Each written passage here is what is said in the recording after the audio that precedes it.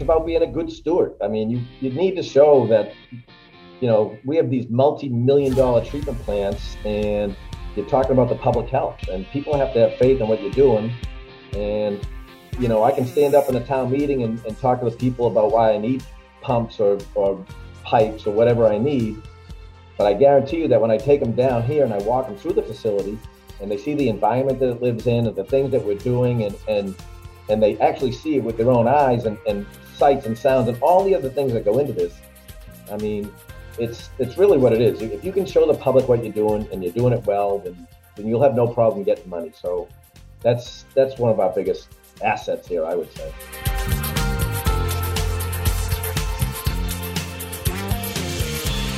Welcome to What Are We Talking About, a podcast produced by Water Online.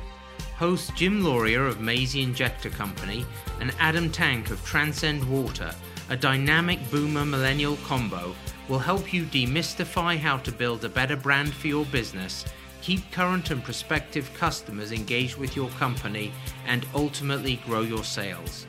They interview some of the most interesting and unique water professionals who have used the art of storytelling to move the needle for themselves and for their organizations. All right, today it is an honor to host Jeff Calmes, who's out of the Northeast. He works in the municipal water sector for large utility up there, and he is a master storyteller. And he comes off recommendation from Susan Guswa, who we've previously had on the show. And we're so fortunate that she introduced us, Jeff, because your background is fascinating. And I just learned something new, actually, which we're going to talk about here in a little bit about your background. But of course, the work that you do with the public and educating, really the world about water is right up our alley. So we're excited to have this discussion with you today. Yeah, thank you for having me. Yeah, Jeff, and Sue was very complimentary of what you've done, and that you've won these public educator awards from WEF and from the New England Waterworks Association. So let's start there. I think one of the most fascinating things is your work with elementary school children. Can you tell us a little bit how you got started with them, teaching them about water, and why you started doing that? Yeah, so that story goes back a ways, but back in 1994. Our local operators association started a poster contest to commemorate, Water Quality Awareness Week here in Massachusetts. So at that point, that's when I started going out into the classrooms. My wife is an elementary school teacher, and I figured, well, it's much easier for me to talk in front of little kids and big kids. So if I'm going to try my hand at this, I would go out and try the elementary kids first. And again, the other part of that story would be is that I also feel like that age group, grades 1 through 5, there's more family time with them. So like if I can come in and kind of get some information across, some pamphlets and stuff, these kids are going to go home and talk about this at the dinner table. And I'm sure it's not going to come out the way that I described it in the classroom, but it surely did come out. And people talked about it for quite a bit. So we started going into the classrooms in 1994, and we have 6 elementary schools here in town. Actually, we're down to 5 now. We just opened a much larger one, so we condensed one. But I see grades 1 through 5 there, and then I get to work on the high school kids also. So 11th and 12th grade chemistry and biology kids. So yeah, it's very good. Jeff, what can you tell us about the way that you communicate water to those groups, if you will, those students? So sorry, how do you tailor your message to an elementary school student versus a high school student versus maybe a parent or someone in the public that's curious about your work? First of all, when you're talking to these elementary age kids, you don't really talk down to them. You talk to them like they're regular people. So like, the information is very basic. So we always kind of go over like water cycle, water usage, water conservation, really simple things to grasp. I show a short video that might be pertaining directly to the topic of the day. As they get into 4th and 5th grade, we start talking about where our drinking water comes from here in town, where our wastewater goes. And then I kind of show them information on our watersheds. And, even though I come in and see them every year, and I always call it water is like a big puzzle. And I just add another piece of the puzzle every year. But, it's very simple stuff that you can grasp. And like I said, we talk about the shock and awe type of things, like the field trips and versus going to a drinking water plant. You're coming into a wastewater plant. So there's sights and sounds, and it's like, that's all about being part of the job too, is what you need in the job. But as far as talking to the kids, that part of it really got easy because you're the expert coming in there, and they enjoy having you. It's great. I'm training one of my employees now, April, to do this same training, and she and I now alternate classes, so that's going really well. And then when you get into the high school stuff, it's just a little bit more technical terms. It's like you can still show them the same style of material. I focus, I always tell the kids that when I see them in high school, I can hire you now. I couldn't hire you as a fifth grader. So I have a different tax now. I'm trying to talk to them about a career now and not about water usage, but like, hey, look at this wide open industry that's dying for people like you to get into. So that's the thing. Right. And you mentioned it to us, and one of the questions we always ask is when people like you, Jeff, are telling stories, taking time out of your busy schedule to do this kind of work, management, they might look at it askance, right? I mean, why are you spending time? What do you tell them, and how do they react to, taking this time to make this effort? There's never really been an issue within my town management as far as getting out there and doing this. I think they all see the importance of it. And, the PR work of it's really good, but I think also like within different, like my engineering department in town, they have some sort of public education stuff in there, but I consider it the fun part of my job. It's never been a burden to us. I mean, it gets hectic, but it's enjoyable. And it spreads a lot of goodwill. Nobody's, we kind of talked about this before. It's like, what if somebody from a town's management said, no, you can't do it? Well, that town management is then missing out on the opportunity to just put goodwill out in front of them, because, it's easy for us to get into trouble, but, we need to build up all this goodwill beforehand. And, let's build up the goodwill and be out there and show people that we're good stewards of the money, and that we are professionals and we know what we're doing. Jeff, you had mentioned there's a couple visual aids you bring into some of these discussions that sort of really hit people front and center. I don't know if you have them with you, but it'd be great to. I don't have the jars in front of me right now, but for the people who are in the industry, they would understand. I mean, I would be bringing in, I use ball jars, so they're clear, but I'll bring in the plant influent, a bottle of the mixed liquor, some sludge cake that we're getting off our dewatering presses. I have a flow schematic that I kind of show the kids, and we talk about all the water going through there. And then on the drinking water side, I bring in a sample of the local river, which is the Concord River. And then I bring in a sample of the sludge that the drinking water plant removes from that water to make it drinkable. And then also show them how the drinking water plant, that's what they remove from the water to make it drinkable. But then they send it to me, and I have to remove that before I send it back out to the river. But then I also show them a picture of our watershed so that they can see that we all live downstream from the next community, and that, the wastewater treatment plant up above you is discharging out into the river. That is your drinking water, and so on and so on. You can just follow the river back, and then follow it forward. You can also see which towns are drinking after you have used the water. So they get it. Yeah, I think it's great, Jeff, because, we talked about this. Most people don't really understand how complex, first of all, making safe drinking water is, the steps involved, and then also the steps involved to clean up the water after it becomes sewage. And you're doing a real good service of letting people know, look, it's not just a black box where the water comes in dirty and goes out clean. It's involved in more than just that, and it costs money. Yep. And again, it's about being a good steward. I mean, you need to show that, we have these multi-million-dollar treatment plants, and you're talking about the public health, and people have to have faith in what you're doing. And, I can stand up in a town meeting and talk to the people about why I need pumps or pipes or whatever I need.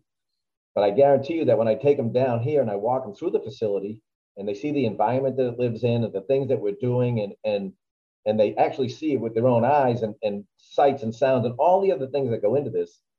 I mean, it's really what it is. If you can show the public what you're doing and you're doing it well, then you'll have no problem getting money. So that's one of our biggest assets here, I would say.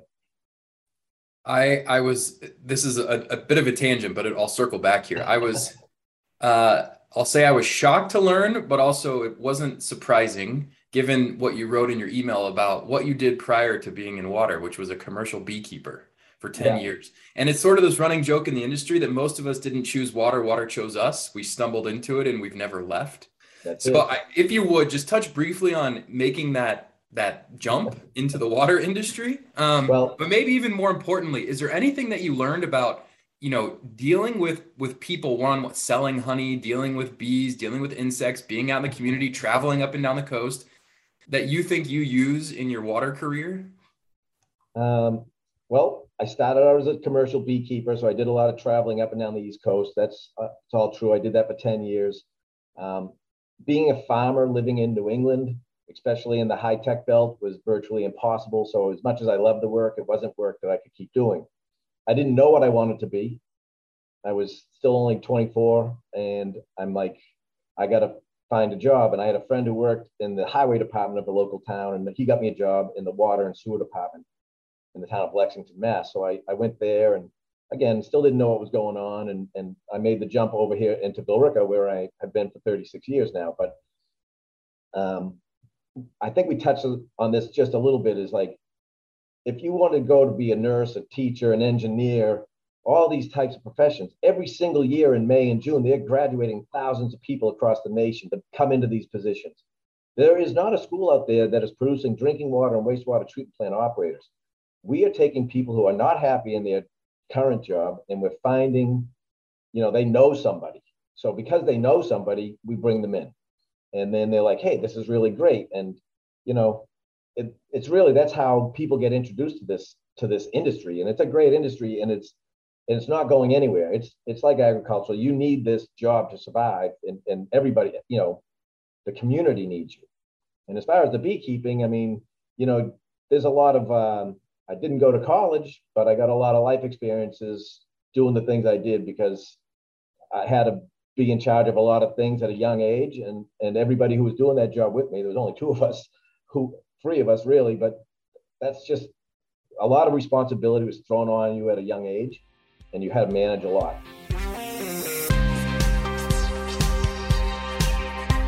You're listening to the Water We Talking About podcast.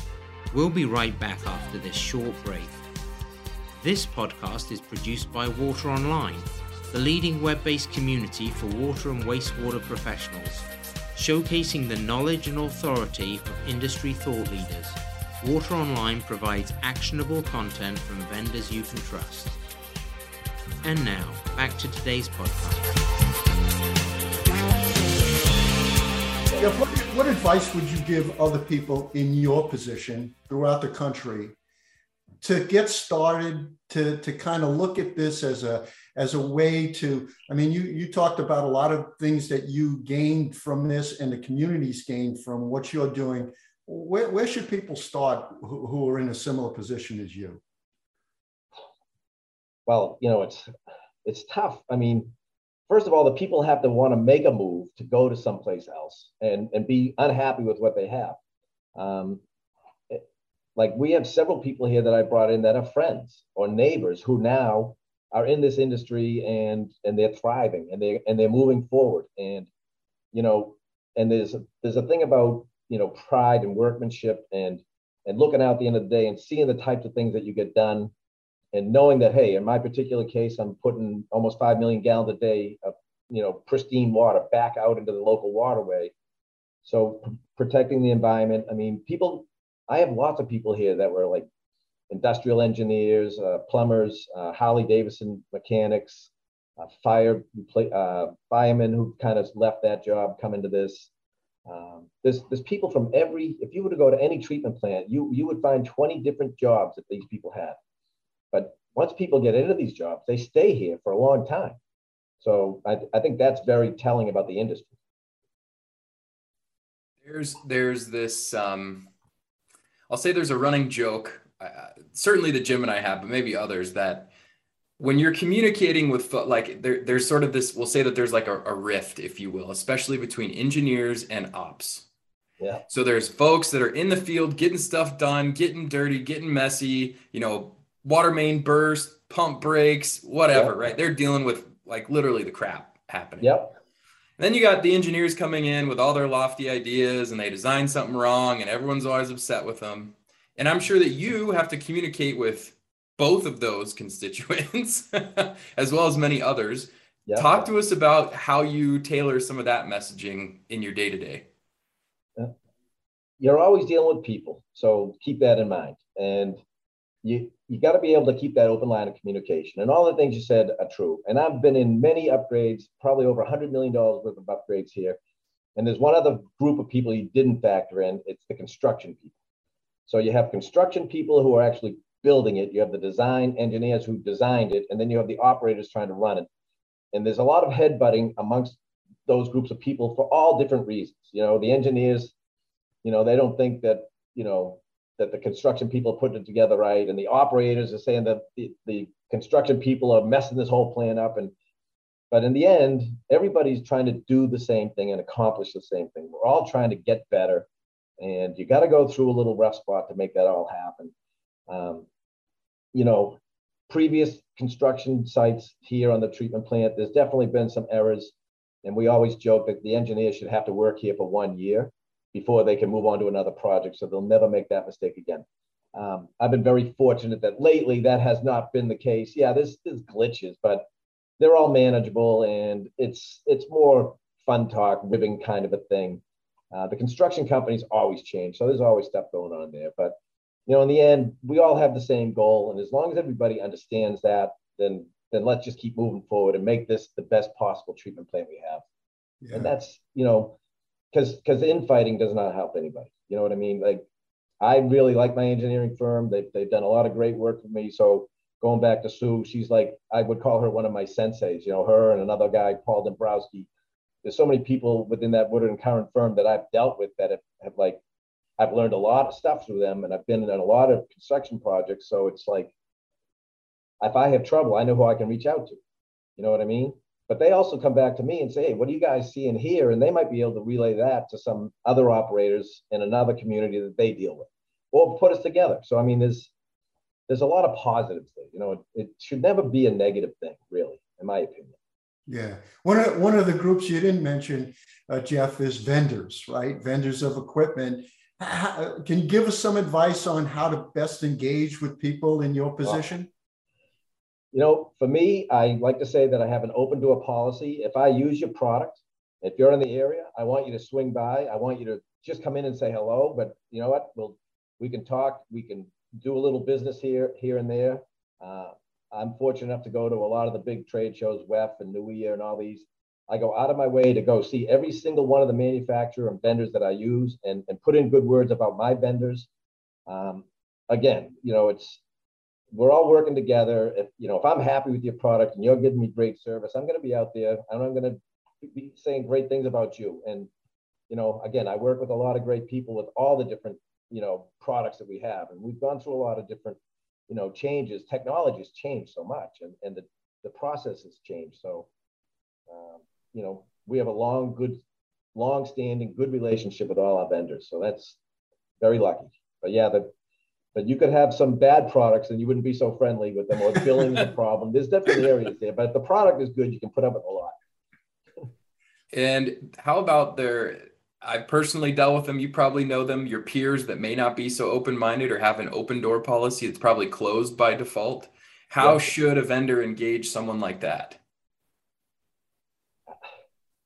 That's a good one. I guess, you got to build up a personal connection somewhere so that so somebody could get in and talk to you. It's like, it can't just be all business all the time. There's always going to be some light talk. And, I would imagine if you're in sales, that should be one of the things that you should have in your toolbox as far as communication skills, being able to build that connection.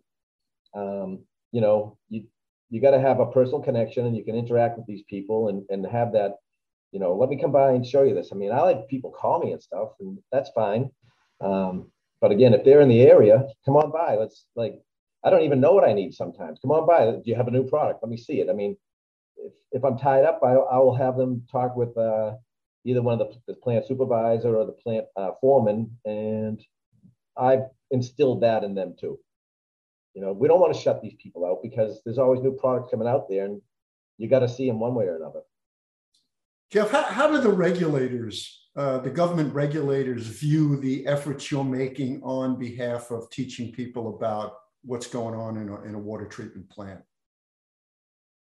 You know, we deal with the regulators on a lot of different things without permits and stuff like that. And again, there's still a personal connection there. Like, you know, yeah, you know, they're overseeing me, and they know that we're working hard to get all things done. But I can just tell you in a personal note, within the EPA and DEP, there's many people retiring, and I've had people in the EPA reach out to me and say, we would like to send some new people down to you and shadow you for a day to see what you're doing in your treatment plant, so they can get an understanding, because they're new to the field too. And it's like, these agencies are getting super short-handed, and they need help too. So not only is there operator shortages, there's shortages on regulators, and they need to get training, and they need to come into a place that's running correctly, place I like to think we're running correctly, and see what we're doing. And I would never be adverse to like saying, hey, come on in and go through anytime, because if I'm doing it wrong, tell me and I'll get it fixed. I'm not here to hide it from you. So, you know, as far as the regulators go, it's again, open door policy anytime. You can call me, email me, show up, just come on in. We're going to make you welcome and show you, because we're proud of what we do. Man, I wish there were more folks in the industry with your sort of mindset. It's impressive, and it's what moves the industry forward. And I say that now, being 30 some episodes in, you know, to our podcast, Jim, and a number of connections in the industry. It's great to see. So thank you.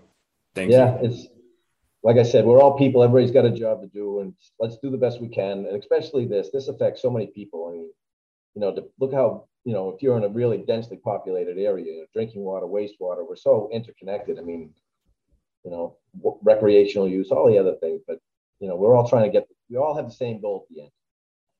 We want to clean. So that may be a good transition to our final question, Jeff, which is our infamous airplane banner question. If you've listened to any of our other podcasts, we ask the same question to our guests, and so we'll ask you this one. So Jim and I, we have a plane that we're going to fly to the Northeast, pick you up. We're going to do a world tour, and you get to put a message on the back of the plane that's going to be seen by every water professional around the world. What do you want the message to say? I'm not so sure that I want every water professional to see it. I want everybody who's not a water professional to see it. Okay. And I'm all about succession planning and getting people into the industry. So I would want to fly something around that might have something like, you know, if you're looking for a career and not just a job, the water industry, the wastewater industry is the place to be. You know, it's more about getting the word out there to the people who don't know. The people who know, they know. We're good with them. But it's all the other people that have no idea that this wonderful career awaits them, and there's no access point for them to get in. So like, I would have like the largest job help wanted banner in the world flying around saying, you know, talking about how great this industry is, and you know, you can raise a family, you can have a great career, and be rewarded at the end of every day because you can see the positive things you've done. So yeah. There'd be a lot of words in that banner, but there's a lot of people out there need to see it. So fly slow, okay? It's gonna be a more expensive trip because we'll be flying around a lot more houses, but that's all right. Yeah. Careers are not jobs. You know, anybody can have a job, but to have a career is a different thing. There you go. Well, Jeff, that's a great way to end it for our audience. You know, we're all proud. You know, the three of us are proud of being water professionals, and we recognize what a great career it is. But it's great that you're letting people know about it. So thanks so much. We appreciate all your efforts. Thank you, Jim.